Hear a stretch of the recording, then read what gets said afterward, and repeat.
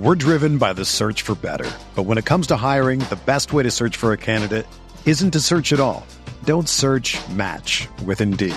Indeed is your matching and hiring platform with over 350 million global monthly visitors, according to Indeed data, and a matching engine that helps you find quality candidates fast.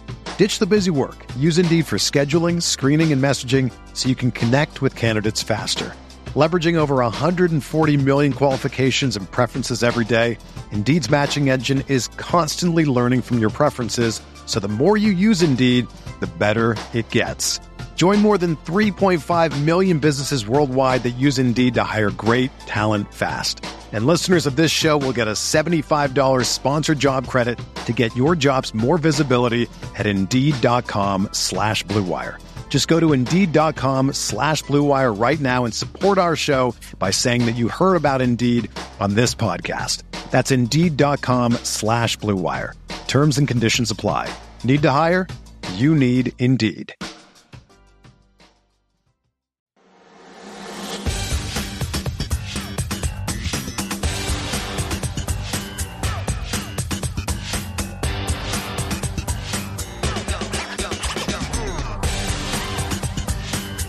This is Bruce Pearl. Sean Shire. Sean Miller. I love the Field of 68. I listen to you guys every morning. Are we still live? UConn wasn't on my radar. From the bluest of the blue bloods to the smallest of the mid-majors, the only way to keep up with college basketball is through the Field of 68.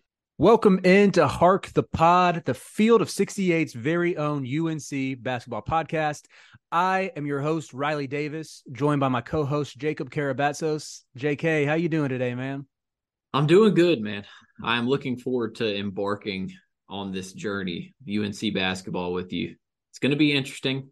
Last year, very down. The year before that, very up. This year, will we be in the middle? Will we be back on the up? Will we be back on the down? I have zero idea.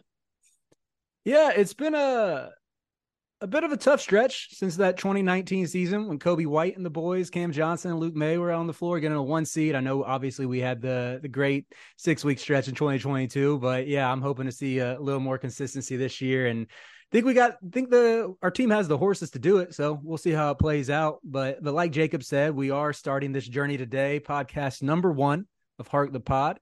And we're here to provide some perspective from guys who are both fans and alumni of the university, but we think we have some pretty good ball knowledge as well. Hopefully working a little bit of humor, a little bit of fun too. So, but for this first podcast, before we get into talking the team some, wanted to do a little bit of introductions just for the listeners out there to get to know us better. So, JK, what would you like to share about yourself, man? First off, another fun fact about me and Riley. Not only are we UNC alum and fans, we are both proudly hailing from the 704. So no 704 disrespect will be tolerated. But yeah, I'm a little bit younger than him. He's not old. I'm just really not old. Right. We're no Rob Doster and Jeff Goodman on the age spectrum. That's for sure. We're not up there with those guys. But we're actually, trying to give you guys some handsome faces to look at as well. It's got to be tough looking at them all the time. But yeah, so I went to UNC. I graduated from UNC Chapel Hill in 2022 with a degree in journalism. Obviously, I know it's cliche, Carolina family this, Carolina family that. It is a fact. Once you go to Chapel Hill, you fall in love. The Carolina family thing is real. You meet great people. Franklin Street, the game environments. It's really a great place. And I still love these sports teams with my whole heart. Would go to any game that I got tickets to. And I also was on the UNCJ Schools sports show while I was there. So covered Tar Heel athletics on all stages and all levels while I was in college. So my Carolina blue blood runs deep. What about you, Riley?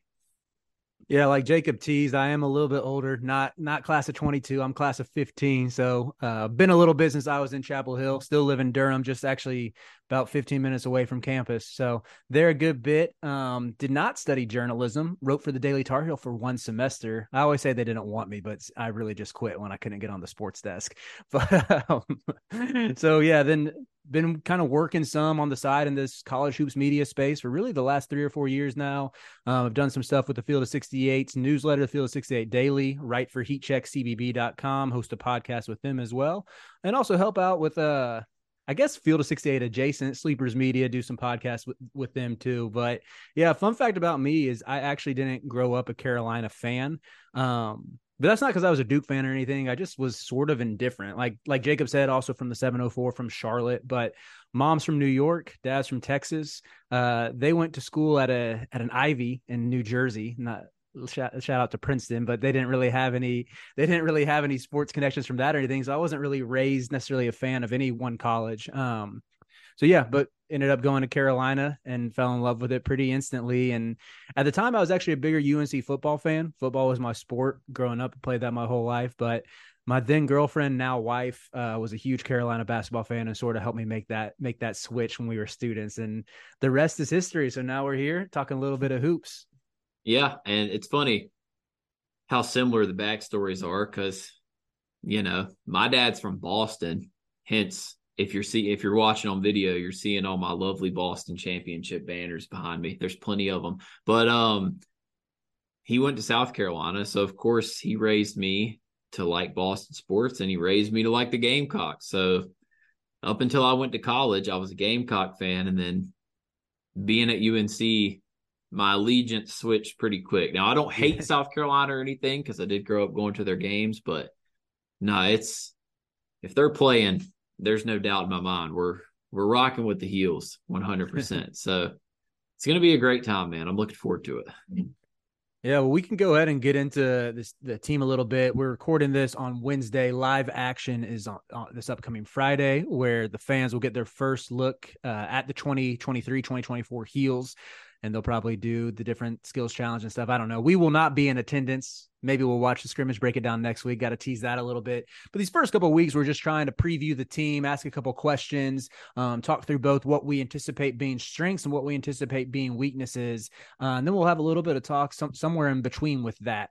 But for this very first episode, both Jacob and I wanted to hit on what we feel encouraged by or what we feel confident in with this UNC team. Jacob said it at the top, there are some questions with this North Carolina squad, especially coming on the heels of last season with it being a big disappointment. I mean, I don't think we have to sugarcoat that. I know Armando Bacot has been on the record multiple times in recent weeks saying that we were too Hollywood, saying that, he will admit that last season was a major disappointment, and the team is, I think, somewhat rallying around it. But yeah, let's get into a little bit about what we're looking forward to with this team, what we think UNC will succeed at. Well, number one, I know this is going to come off as hateful, but it's not. I wish him the best at Arizona. I truly do. But I'm most excited for the fact that we'll be able to run a lot more sets without Caleb Love in the offense. And, it's just a simple fact. If you watch Carolina basketball, there was a lot of early bad shots by Caleb, or there was a whole lot of 15 seconds left on the shot clock. No running of the offense. ISO, bad shot. I do think that with him out of the mix, we brought in a bunch of really good shooters from the portal. You bring in an elite playmaker like Cadeau, and now you actually get a true two-man game with RJ and Caleb, which I think that was always the best two-man game. And Caleb was there, and when he was hot, it was great, but he's not there anymore. I do think that RJ is going to take a massive leap with being able to be that kind of primary guy running the PNR with Bacot, and I think it's going to be great for Bacot too. But I just think all around, the fluidity, the ball movement, the sets are going to be much, much more efficient without Caleb Love in the lineup. I mean, I know that sounds hateful, but it's just how I feel. Yeah, I see where you're coming from. I know I don't want to, slander Caleb after he hit one of the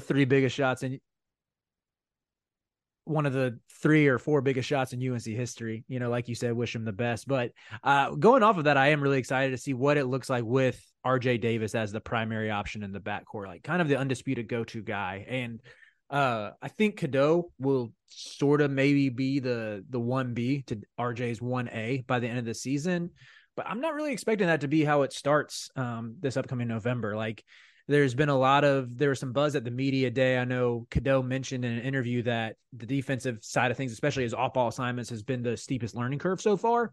That combined with just other reports from both like Inside Carolina and The Athletic have suggested like there's a chance Cadeau might not be starting the season in the starting five. That scares me a little bit because I think UNC needs another ball handler like that in the starting five.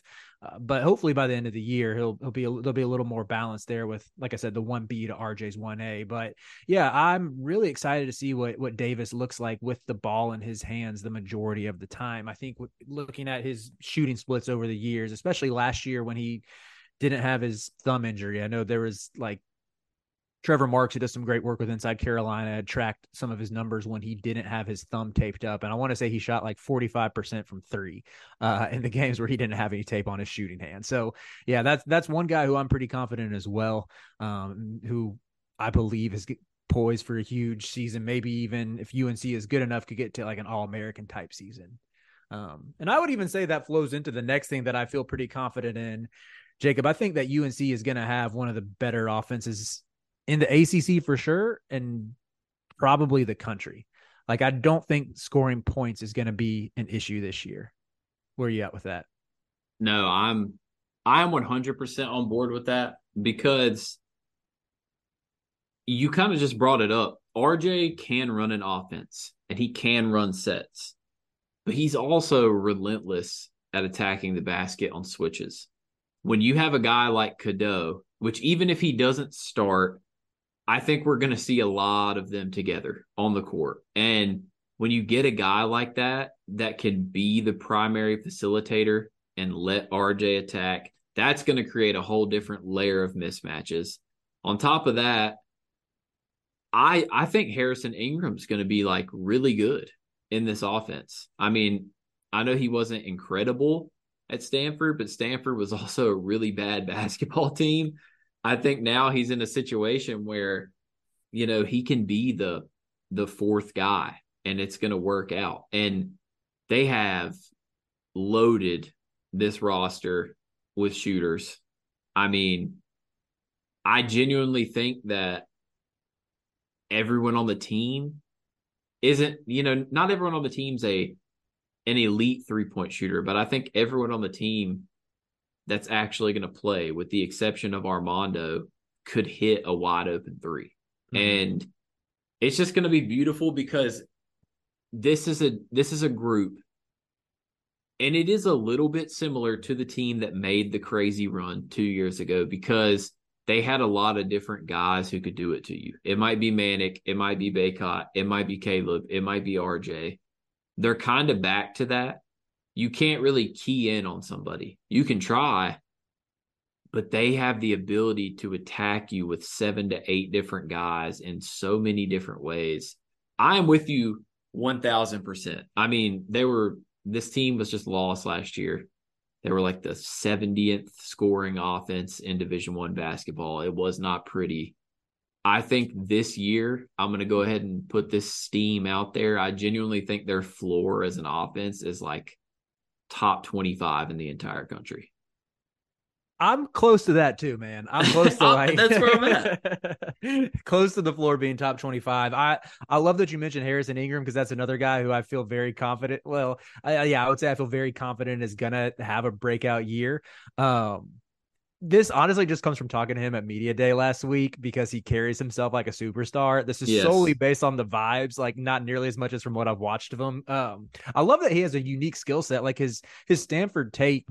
I know his percentages weren't great. Like he struggled some with efficiency, both behind and inside the arc. Like I think some of his touch was called into question from like different scouts and whatnot, just because of his lower percentages around the rim and everything. But I love how he can pass. Like we haven't had a point wing like that since Theo Pinson was there. And I think Pinson was a lot better of an athlete than Ingram is, but Ingram is a little more methodical and kind of probes the probes defenses a little bit more.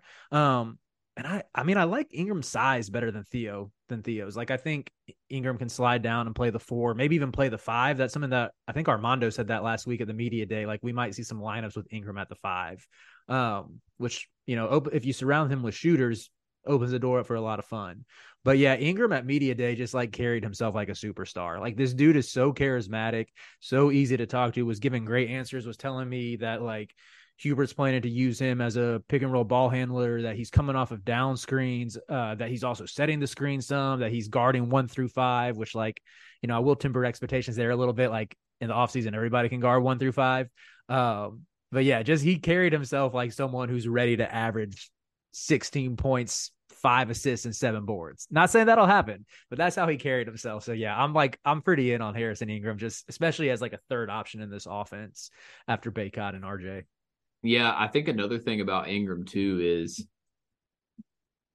the thing that this team lacked outside of everyone not named Leaky Black last year was defensive intensity. I mean, they were like the 200th ranked defense in college basketball, which at a program like UNC is just unacceptable. And I think this year they don't necessarily have a lot of elite one-on-one defenders, although I will say I do think Harrison Ingram is a very, very good one-on-one defender. And I think he does mirror Leaky a little bit in the sense that he's not quite the defender that Leaky was, but he's also a much better offensive player than Leaky was. So I think that's a really good job of filling that gap by Hubert.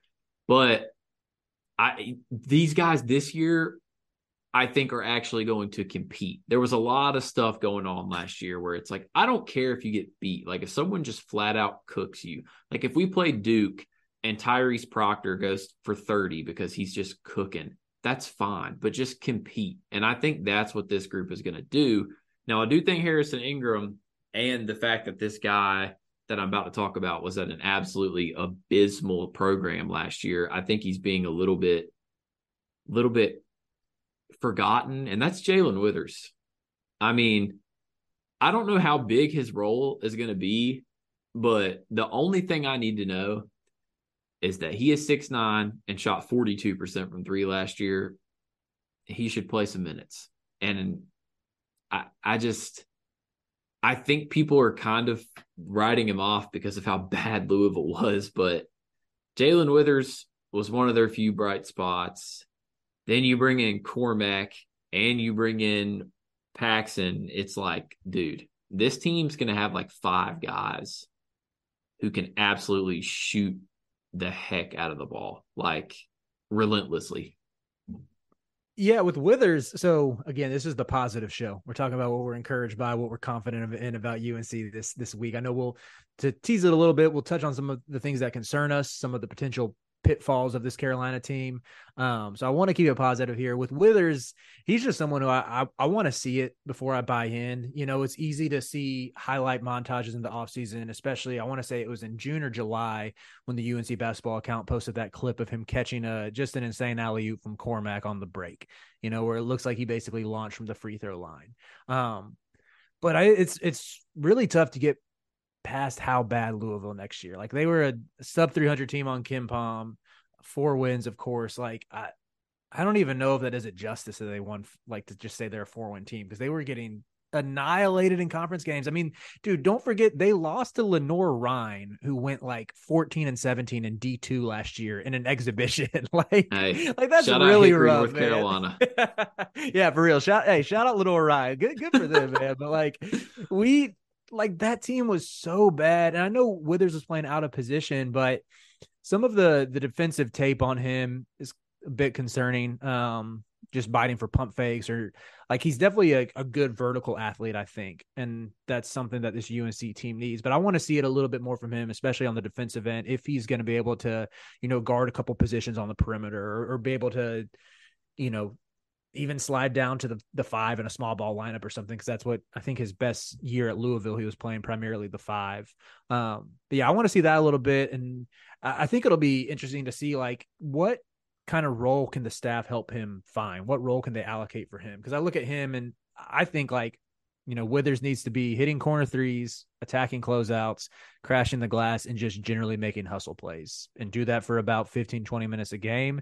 And that, in my opinion, will be a very good version of Jalen Withers. And just hopefully he can shoot close to that 40% clip.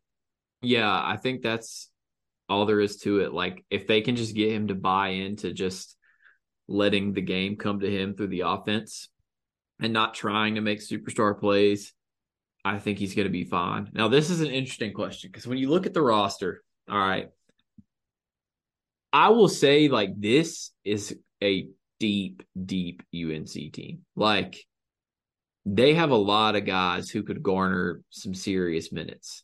Now, I ask you this. Who are like the feels bad guys? Like, who are the ones that are going to get cut from the rotation, not even necessarily because they're not playing good, but just because there's too many guys. Mm-hmm. Yeah, Zayden High and James Okonkwo, like, I really hope we can find some minutes for those dudes, especially if we're starting the year with Cadeau on the bench. Like, Zayden High has kind of been someone I've been enamored with just since watching him at AZ Compass or Arizona Compass. I don't know what they prefer to say. Like, I love that if you look at like some of the freshmen that have struggled at UNC since Hubert's been the coach, like Jalen Washington couldn't really stay on the floor last year. Seth Trimble had his stretch in January and kind of hit a freshman wall. Even before them, Dontrez Styles and DeMarco Dunn couldn't really find minutes their freshman year when we relied on the Iron Five and everything.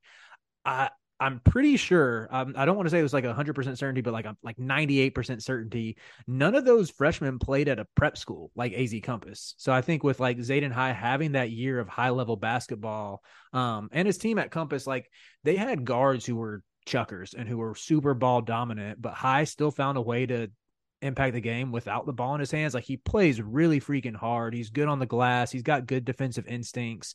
I know there was that one like AAU showcase where he shot like 45% for three or something that like first earned him the offer from Hubert. And since then, I want to say he shot like 28% from three. So I don't know if he's necessarily like a stretch four. But I don't think it's like completely out of the realm of possibility. Well, I'll say this. I think he is one of the guys on the team with the wider range of outcomes for the season. I think there's a chance based on, just even the buzz around the team, like both Harrison Ingram and Armando specifically mentioned him as someone who surprised them. And like Armando's exact quote was he's going to play a lot this year. Again, granted, give that the caveat that it's still preseason quotes, and a lot of times those don't end up holding up. But I think there's a world where we see Zayden High start at the 4 at the beginning of the year. And there's also a world where we see him get like, I don't know, some serious burn against Charleston Southern in December, and maybe he scores like 15 and grabs like 8 boards, and we're like, oh, this is the breakthrough. It's like, no way, it's just because we're playing a bad Big South team, and he, gets he gets spot minutes in conference play. So yeah, he's one guy in particular, and then with Okonkwo, it's just with him joining the team late. I love Okonkwo, just his my British rap king. Yes. God almighty, man. I hate it. I want that man to like roll out there every game and just be chirping in like the most British slang ever. Like, oh my God, dude. I need it. Like I need it injected into my veins. Like I need a Okonkwo to go out there and just absolutely smash every player on Duke with slang that they don't even understand. Like that's what I want. Man, dude, I tell you, this dude is he was another guy at the media day who was just an incredible interview, and it's made better by his British accent. Like, the vibes were just incredible with James Okonkwo, man. Like, I know you mentioned, we talked to him about UK rap. He loved that I asked him about, like, if he put his teammates on any UK rappers yet, and just sat there was like rattled off all these names. But yeah, I love his on-court skill set too. The fact that he's a really freaking good shot blocker. I did a little write-up for him on Heat Check, but like his block, he had a 7% block rate last year. I don't get super into advanced metrics or anything. That's not really my lane, but I know enough to know that like is the most by any Tar Heel since Walker Kessler was at UNC his freshman year off the bench. I think that's the thing for Okonkwo though, where he has a niche that can carve him out key minutes, because everyone else has to still find their niche where like his is simple. Hubert can put him out there for 10 minutes to bang, play really good defense, and just go crazy. And that's his role. Yeah, like I he's want not gonna Elliott feeding care. him lobs, you know? Like, yeah, like he's not gonna like, bro. If a Okonkwo plays 15 minutes a game and scores and averages 4 points, 5 rebounds, and a block, he'll be happy. Like he Yeah. doesn't care. That's I mean, what's nice about him. he literally told me like my role is to be a spark off the bench, and I'm naturally athletic and I love blocking shots. That was the exact quote from him. Like, what Like else who can would you it? ask for? Like, Who doesn't want that guy on his team? like, bro, you can't find me, 10 other dudes in college basketball who would be asked that question and their response would be, I love blocking shots. They'd be like, I want to go get a bucket. I want to go out there and, hit a couple shots off the bench. I want to go out there and facilitate the offense. This man's sitting here talking about I want to go out there and throw shots into the fourth row. Like that's special. Right. Yeah, so like with him, with how he can maybe be forgotten, if you will, is just like if the staff prioritizes like developing Jalen Washington or something, which some of that might sort itself out. Like if Washington's not ready to contribute, he'll probably be back on the bench and Okonkwo will get those minutes. And just with him, I don't think he joined the team till August, so probably kept playing catch up a little bit. Will be pretty fascinating to monitor. But how about you? Is there anybody you hit on who could maybe get forgotten in the rotation, or like you're saying, not because they're playing bad, but just because competition for minutes? Dude. Honestly, We're driven by the search for better. But when it comes to hiring, the best way to search for a candidate isn't to search at all. Don't search, match with Indeed. Indeed is your matching and hiring platform with over 350 million global monthly visitors, according to Indeed data, and a matching engine that helps you find quality candidates fast. Ditch the busy work. Use Indeed for scheduling, screening, and messaging so you can connect with candidates faster. Leveraging over 140 million qualifications and preferences every day, Indeed's matching engine is constantly learning from your preferences, so the more you use Indeed, the better it gets. Join more than 3.5 million businesses worldwide that use Indeed to hire great talent fast. And listeners of this show will get a $75 sponsored job credit to get your jobs more visibility at Indeed.com/Blue Wire. Just go to Indeed.com/Blue Wire right now and support our show by saying that you heard about Indeed on this podcast. That's Indeed.com/Blue Wire. Terms and conditions apply. Need to hire? You need Indeed. I want to say Seth Trimble because the reason I feel bad for Seth is because last year when Caleb and RJ were not having the best performances and stuff was not going right, Hubert kind of refused to bench them. Yet every time Seth was on the court, he wasn't always great, but he always played balls to the wall. It was kind of like a Russell Westbrook thing. He wasn't always going to be great, efficient. He was going to turn the ball over some, but he was going to give you 100%. And I feel bad because, he's just simply he's the third best point guard on the team. I mean, there's just no other way to put it. Like, he just is. And I think that this is a really big year for UNC in a lot of ways because of the double-edged sword that the transfer portal is. It's a big year because you want to win. And UNC will always have the ability to go into the portal and get big names. They're UNC. They're going to be able to do that. And they did that this year. My concern is with the portal and how, quickly guys ask out when they're not necessarily in the role they want. I'm looking at it like Cormac grad transfer, Paxson grad transfer, Armando is a grad student. He's in his last year. And it's like they're going to lose a lot. And my concern is what happens when you have a team this deep? Like, what if you piss Jalen Washington off? What if you piss Trimble off? What if you piss Zayden High off? And then all of a sudden, your whole entire future core is gone. So I think this is a huge year because I think Hubert really needs to let these guys know. And I think this will be big in non-conference. When you're playing bad teams, bro, let these dudes feast so that they know they're going to be important next year. Because I'm scared about losing everything, man. Like, I'm scared. Yeah. I mean, I think we saw this year, like the fact that we only have 11 scholarship players, like 2 are just open. I think Carolina is going to have some high standards of like their vetting for like how the staff vets players who they deem as a good fit. And then at the same time, it's just like from an NI, like I don't think UNC is struggling at NIL by any stretch. I think when you look at the TJ Beisner hire, the Kentucky NIL guy sort of confirms that like we should be a force in that factor. But just knowing like, especially this late, like all those dudes who grad transferred this past late summer are commanding these high price tags that I don't know if like UNC might deem that as not like worthy a worthy allocation of funds or something. I don't know. Like, again, I'm not going to pretend to have knowledge like the ins and outs of all that, but yeah, I think it's not easy to build a roster in this era, even with everybody so accessible in the portal. And like, sometimes I still think about, and again, we'll talk about this next week with some concerns, but of the guys we lost to the portal, I would love to either have Tyler Nickel or Dontrez Styles back, because I think those dudes could be competing for the starting 4 spot right now. That's not a slight at them. I know Georgetown staff is really high on Dontrez. I'm excited to see what he does. I'll always cheer for him as like a true North Carolina kid who committed to Carolina like almost immediately after getting the offer. Like Dontrez Styles is always, he's got UNC in his blood. He'll always be a Tar Heel. And Nickel too, I mean, had his moments where he was really fun to cheer for last year. So, but yeah, those are kind of the two guys in my mind. I'm like, man, they really could be starters this year and I get it. Like, I think from my understanding, UNC was aggressive in the portal with looking for guys at their positions. But yeah, I'm with you, man. I would love for Seth to stick it out and eventually find a role, but getting minutes could be tough unless they're going to like run a lot of 3-guard lineups or something. And that's where he could have a niche as well, as that as a guard stopper in his defense. Like I think he's pretty much far and away the best perimeter defender on the team. But oh yeah. And yeah, that's what I hate, man. Like,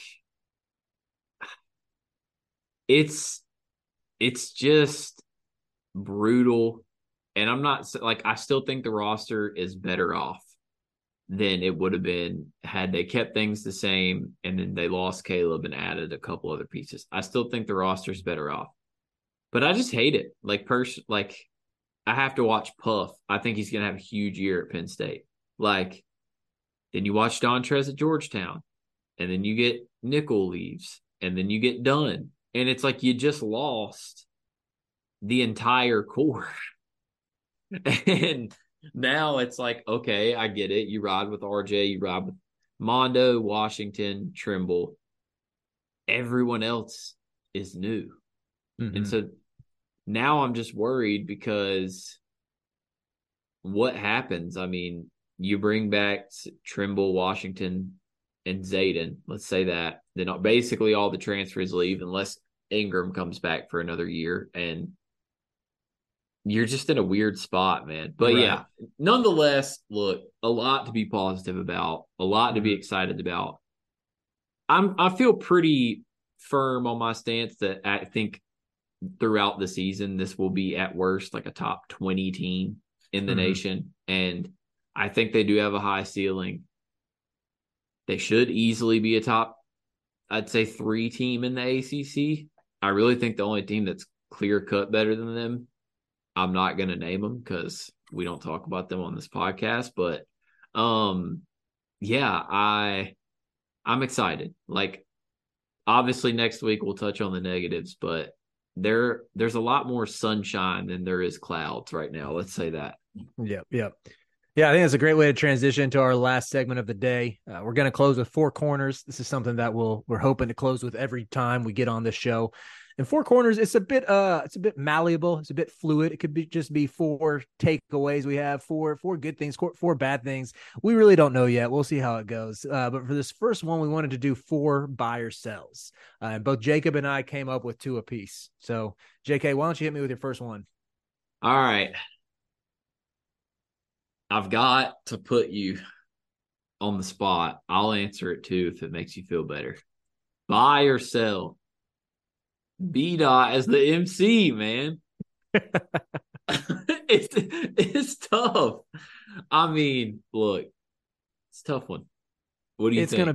It's gonna be a sell for me. I think it's a valiant idea to try to get the Dean Dome crowd into it, but I just don't think we need an MC at the games, man. I also, yeah.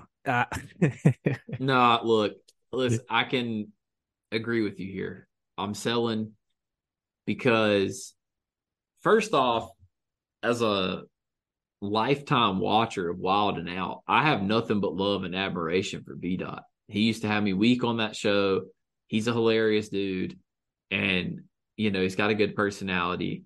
I just don't think the Dean Dome is the right venue for the gig, and that's just like it takes away the authenticity of the experience to me. That's a good way to put it. I was struggling to find the words there, but I think that's a really like good way when to I put it.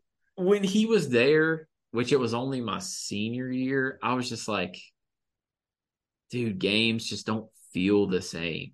It's you want Carolina basketball to be the show, and I understand the thought behind it. It's get the kids involved, get the families involved, get the students involved, but I'm sorry, it's just not it for me, man. It's all love for B Dot as a dude. I just don't think that the Dean Dome is the right spot for it. Yeah. And I don't know if this will ever get back to B Dot. It probably won't. But my guy, you got when the team is taking photos of the team, you don't need to be in it, man. There was a photo from one of the camps they did this summer. It was an open scrimmage, and it's the team at center court with alumni behind them, and B Dot's front and center. Where it's my guy, you're not on the team, dude. Hey, it reminds me of the videos when Drake was warming up with Kentucky. Yes, but he's also not an A-list celebrity like Drake. Drake can get away with that because he's Drake. Nah, bro. Drake still got clown for it, and he's Drake. I would at least like to see some, at least give me some originality with it. If you're gonna do that, bro, start a social media series where you got these dudes playing Wild and Out segments or something. Yeah, give me something funny, Be man. Creative, for sure. It just ain't. We don't need him trying to get people to swag surf. All right, no. I'm gonna get to my buy or sell. So I think I know your answer. We didn't tell each other these beforehand, but yeah, based on what you said, buy or sell UNC as a top 15 offense nationally. I do. I'm not all right. I wouldn't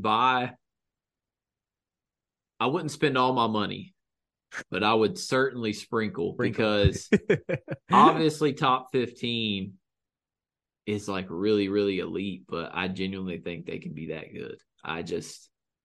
I'm not sure if I think people understand the scoring and the shooting we have.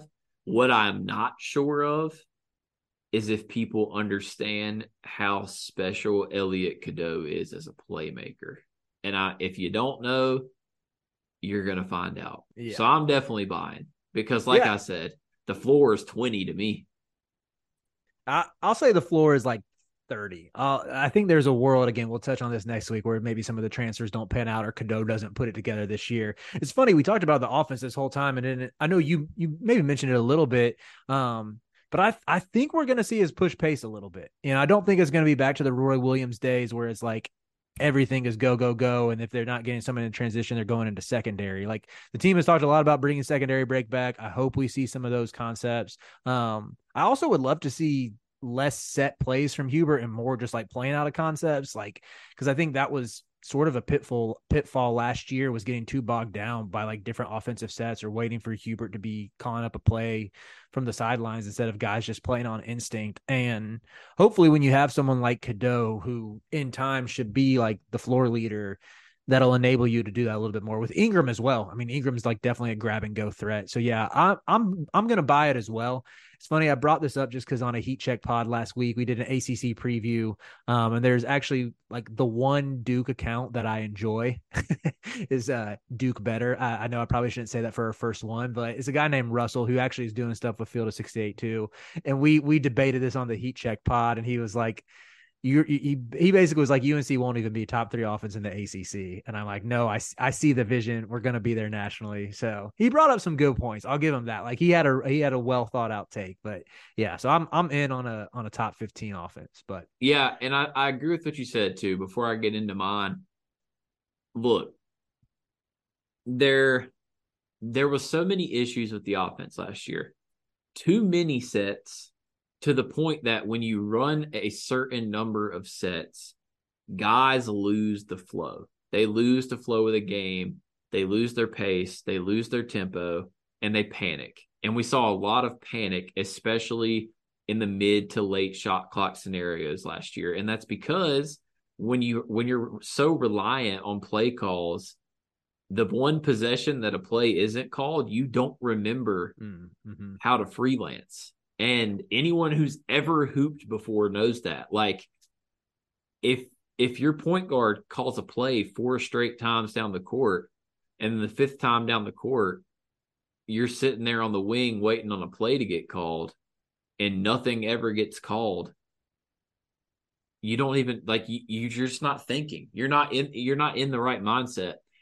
That's what I want to see this year. Like, have your sets, but only run sets if it is specifically geared towards late game situations, late clock situations, or getting certain people open looks. That's the only. Other than that, bro, just take Davis, take Trimble, have everyone off ball in some sort of motion, and let Mondo set picks. And that's basically the only type of freelance offense that you need. Like, don't get too caught up in it. So my buy or sell, this actually comes from Riley Davis's Twitter himself. I need to see if he is a believer in this take.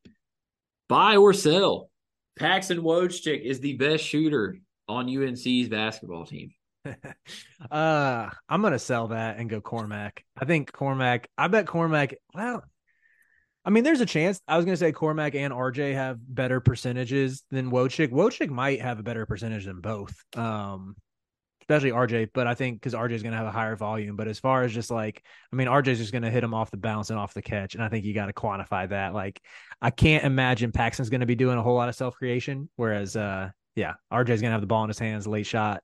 And Cormac, I think, too, can do a little bit off the bounce. And I think Cormac's also the better movement shooter as far as being able to, curl off a screen, come flying off a pin down and knock one down. I suggest any UNC fan, if they haven't, to go rewatch Cormac's highlights against Alabama in the NCAA tournament 2 years ago. And that'll excite you for the upcoming season. But how about you? Where are you at with Paxton? I'm also kind of with you on I remember texting you when I saw it, and I was like, is that really the word? Because I think Cormac Ryan's that guy too. I mean, I think the difference is Cormac shot 36.4% on 5 a game in the ACC. Paxton shot 38% in the Ivy League. And I'm not going to discredit 38%. That's 38% is 38%. However, they're literally like the same player. They're both 6'5". They're both 195 pounds. So when I look at it, I'm like, I'm going to take the dude who's done it on a little bit more of a proven level. And look, I honestly hope that it's such a tough decision and we never really know the answer, because if it's that tough of a decision, then that means UNC is shooting the hell out of the ball and we'll never have to worry about it. But I'm team Cormac, but I would also like to mention that Cormac and Paxton sounds like an absolutely elite surfing duo. I mean, that's some stuff right there. See, to me, that sounds more like very much a private school duo from my private school days. Country club duo. Like I said, Ivy League product with my parents and everything, but I'm with you on taking the ACC proven threat over the Ivies, man. The Ivies are better at books than they are basketball. So let me take Cormac. But, last buy or sell for me, and we'll wrap it up here, is buy or sell Elliot Cadeau is in the starting lineup before the non-con ends. I'm going to buy it, honestly. I just think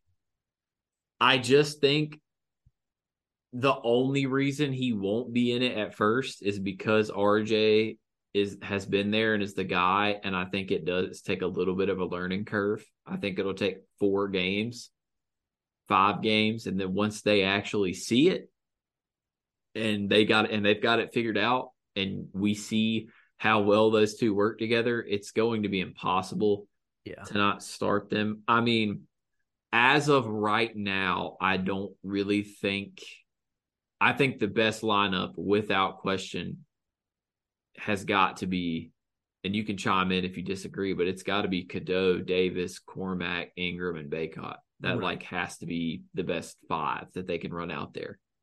So I'm buying. Yeah. I think I want to buy too. Maybe I'll zag and sell and say, like, I mean, the reason why I would buy is, like, we have a really tough non-conference schedule. There's a chance you take some L's there, especially playing in UConn. I think we get UConn and Kentucky back to back. Yes.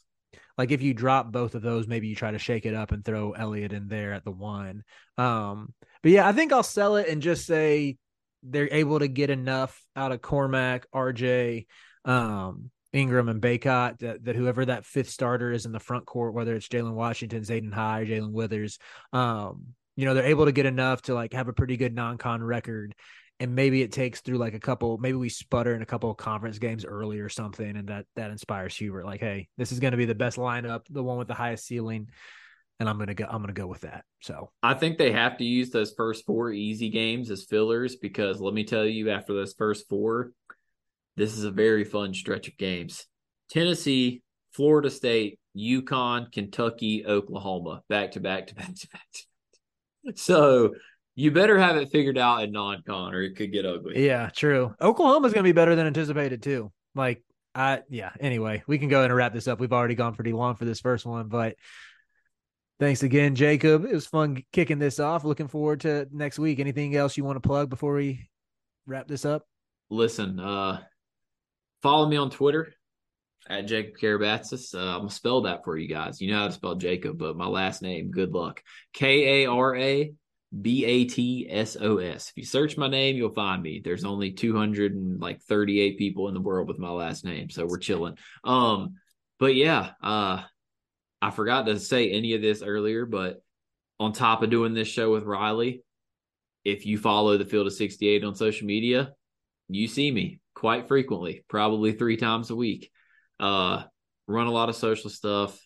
I also have the torturous job of producing the Goodman and Hummel podcast. So what a fun time. And yeah, I also have a show called Chapel Hill Thrill, part of the Believe podcast network, where it's another, if you are a UNC fan, it's a straight up UNC pod.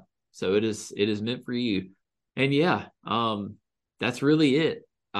Thought it was a great first episode. It's only going to get juicier. So the only thing I can say to you guys is keep tuning back in and make sure you're following, make sure you're subscribed to Field of 68 stuff, and make sure you're keeping up with us, because even if you aren't a Tar Heels fan, like, it's just fun. It's just a fun time.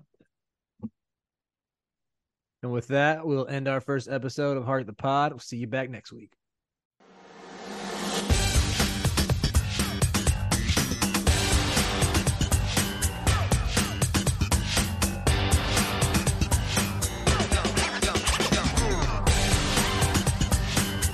This is Reese Pearl. Sean Shire. Sean Miller. I love the Field of 68. I listen to you guys every morning. Are we still live? UConn wasn't on my radar. From the bluest of the blue bloods to the smallest of the mid-majors, the only way to keep up with college basketball is through the Field of 68.